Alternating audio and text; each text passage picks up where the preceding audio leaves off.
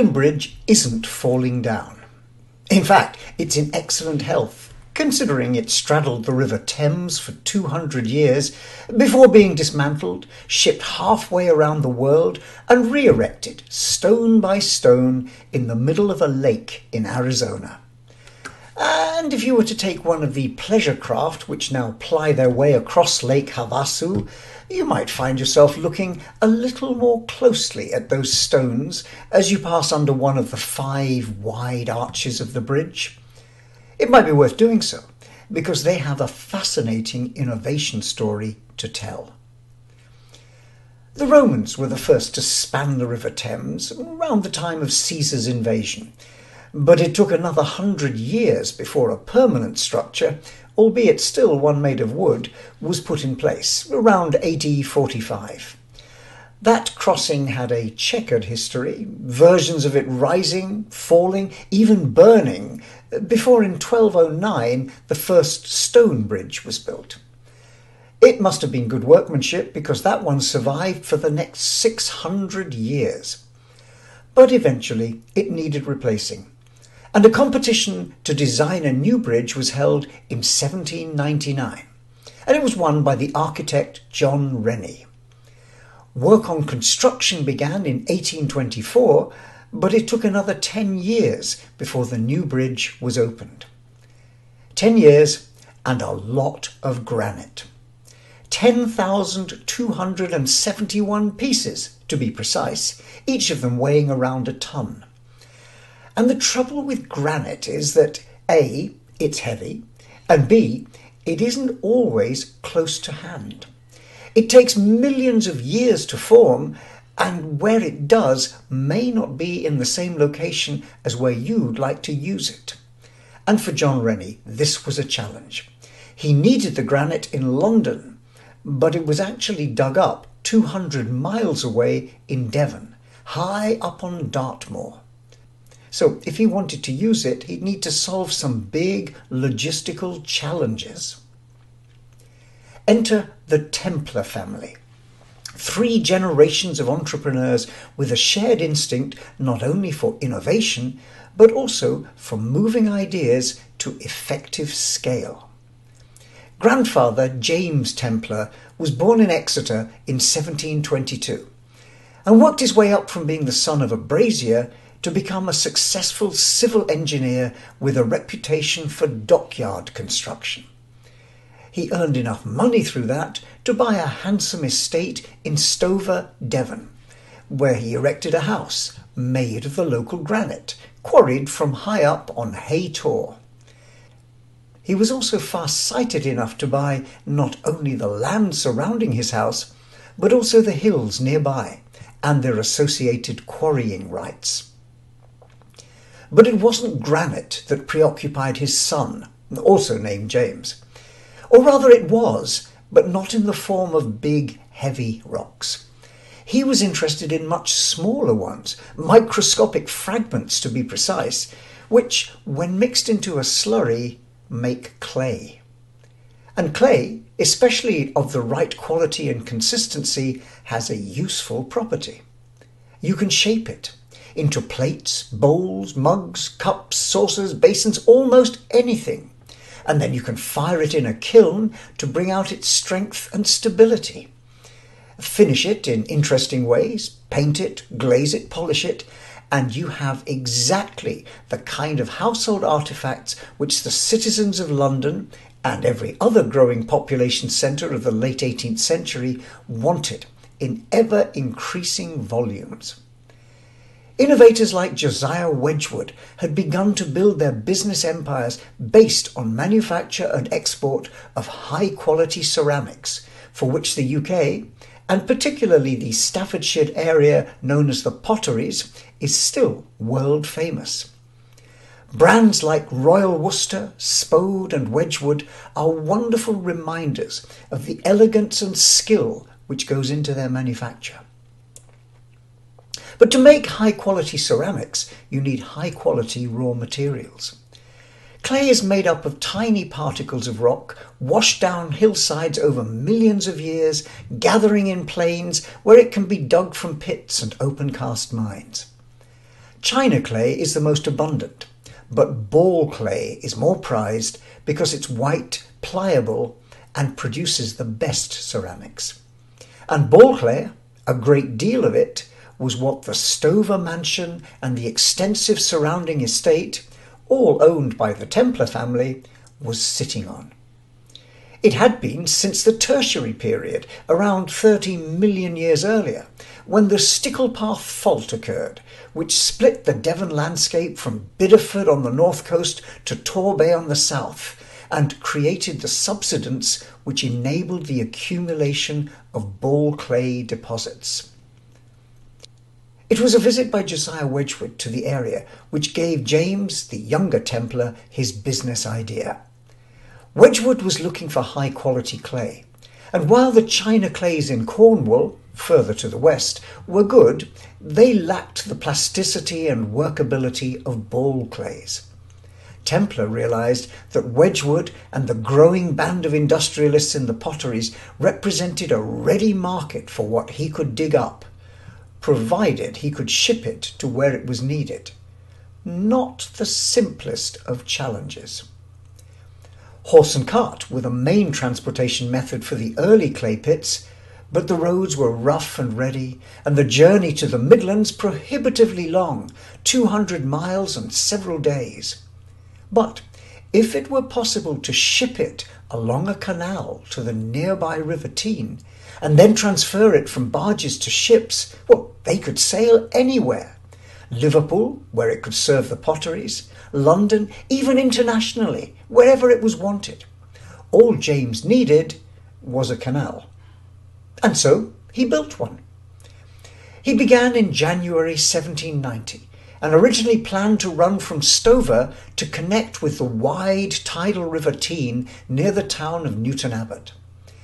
He invested over £1,000 of his own money, close to £1 million in today's prices, and even arranged an Act of Parliament to allow him to raise further money. But in fact, he didn't need it, having completed the stretch to Venterford and the river by 1792. It was an impressive achievement from the engineering side, running a distance of nearly 3 kilometres, including 5 locks, and drawing water from nearby rivers and lakes to raise and lower them. The work required dredging the River Teign near its connection to allow deeper draft barges, and putting in place towpaths and lining the sides of the canal to prevent erosion. One of the many innovations his team came up with was the construction of a graving dock, a lock which was built with a basin to one side, into which barges could be drawn and worked on as a dry dock.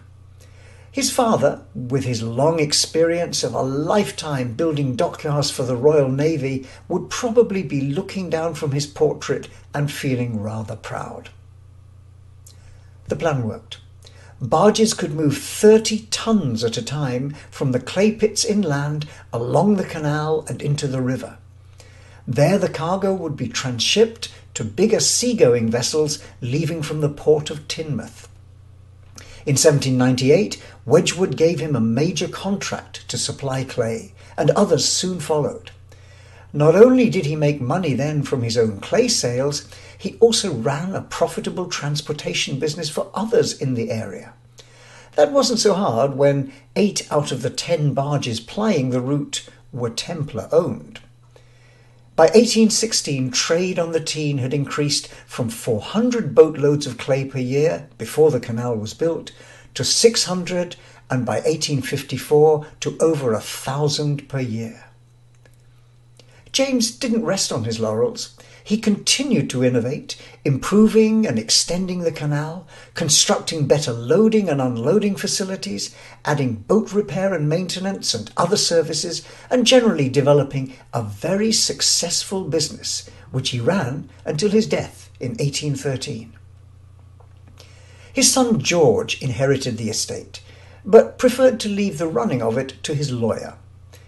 He continued to make the most of his privileged circumstances, enjoying the early 19th century equivalent of a rock star lifestyle. His was a world of exciting hobbies like hunting, writing poetry, amateur dramatics, and cricket. He also had a mistress installed in his house with whom he had 6 children. But rock and roll also have a rather literal part to play in the next phase of the Templar family's entrepreneurial journey. George had lived all his life amongst Devon granite and was aware of the growing demand for it as a strong, workable and elegant building material. It was just unfortunate that it was all in the wrong place. Most of the demand was far away in cities like London. But he'd also seen what vision and some systems thinking could do firsthand with the example of his father's canal. And so he sought to apply the same principles to rocks. The problem, once again, was all in the logistics.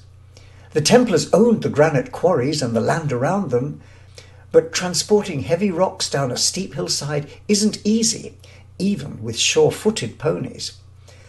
It's the kind of problem the railways would be good at, but they'd only just been invented and weren't anywhere near ready for this kind of work. But the germ of an idea lay in the solution of using tracks along which the rocks could be carried. What if he could create a tramway along which carts could bring the stones down to sea level? Well, then he could use his father's canal to transport them to ports and wherever they were needed. It was really just adding another link to the logistics chain which the family had already built, though not a simple link. Haytor, where the quarry lies, is at the top of Dartmoor, about 450 metres above sea level, so the tramway would have some steep descending to do. And iron wasn't really an option for making rails, too costly and still an immature technology. But there was plenty of an alternative material around in the form of granite stones. Suitably shaped and laid as tracks, could they form the basis of a granite tramway? George thought it was worth a try. He succeeded, and it was an impressive sight on top of the moor. 10 miles, 16 kilometres of it, complete with sidings, switches, passing places where descending teams could meet those coming back with empty carts. You can still see it today, a testament to the design and durability of the idea and its construction.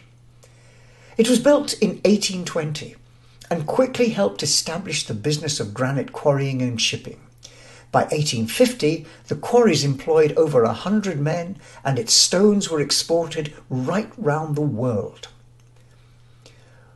Wooden carts were drawn in trains of 12, pulled by a team of 18 horses walking in single file. They were hitched to the rear of the train on the downward leg, essentially acting as brakes to slow the descent from the high quarries. On return, thankfully pulling empty wagons, they would be walking in front. But it wasn't just the tramway.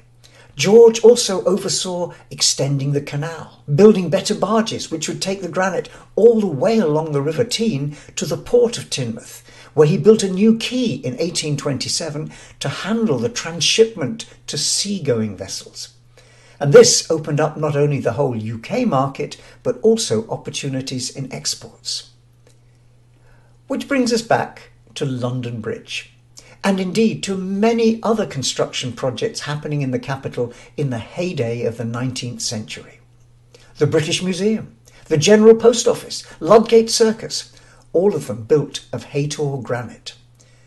The stones themselves are just a symbol of an underlying business model, a system for creating value by getting the stones to the right place, at the right time, and at the right profitable price. What the Templars did for clay and then for granite was create an ecosystem, connecting resources and activities to specific and well understood needs to create value. Not a single bright idea, but a system. And in many ways, the Templars built an early version of a platform business. By laying down that basic logistics infrastructure, the canal and the tramway plus the shipping, they could then add other value-adding services. Freight haulage, clay and granite sales, docks, ship brokerage and repair. And they opened up their platform, Other ship owners, clay and granite dealers could use it. Nor was theirs a one-way system. Archaeologists have found evidence for coal and flint cobbles being transported inland from the coast for use in local industries. So a key innovation lesson emerges from this. Think about systems, even at the outset. Think big by all means. Vision is essential. But also think in terms of that bigger picture. How the different parts of the business model are going to come together in an architecture which creates value. Smart entrepreneurs find ways to leverage returns not only from their core idea, but from the other elements and players in the system as well. They build platforms. Canals seem to attract such systems thinkers, which kind of goes with the territory. You can't simply dig a trench and fill it with water. You need to think about flows of water in and out and raising and lowering it through lock systems. And you need boats designed to use this kind of network efficiently. Above all, you need a value proposition based on linking markets who need stuff with suppliers who want to ship and sell it.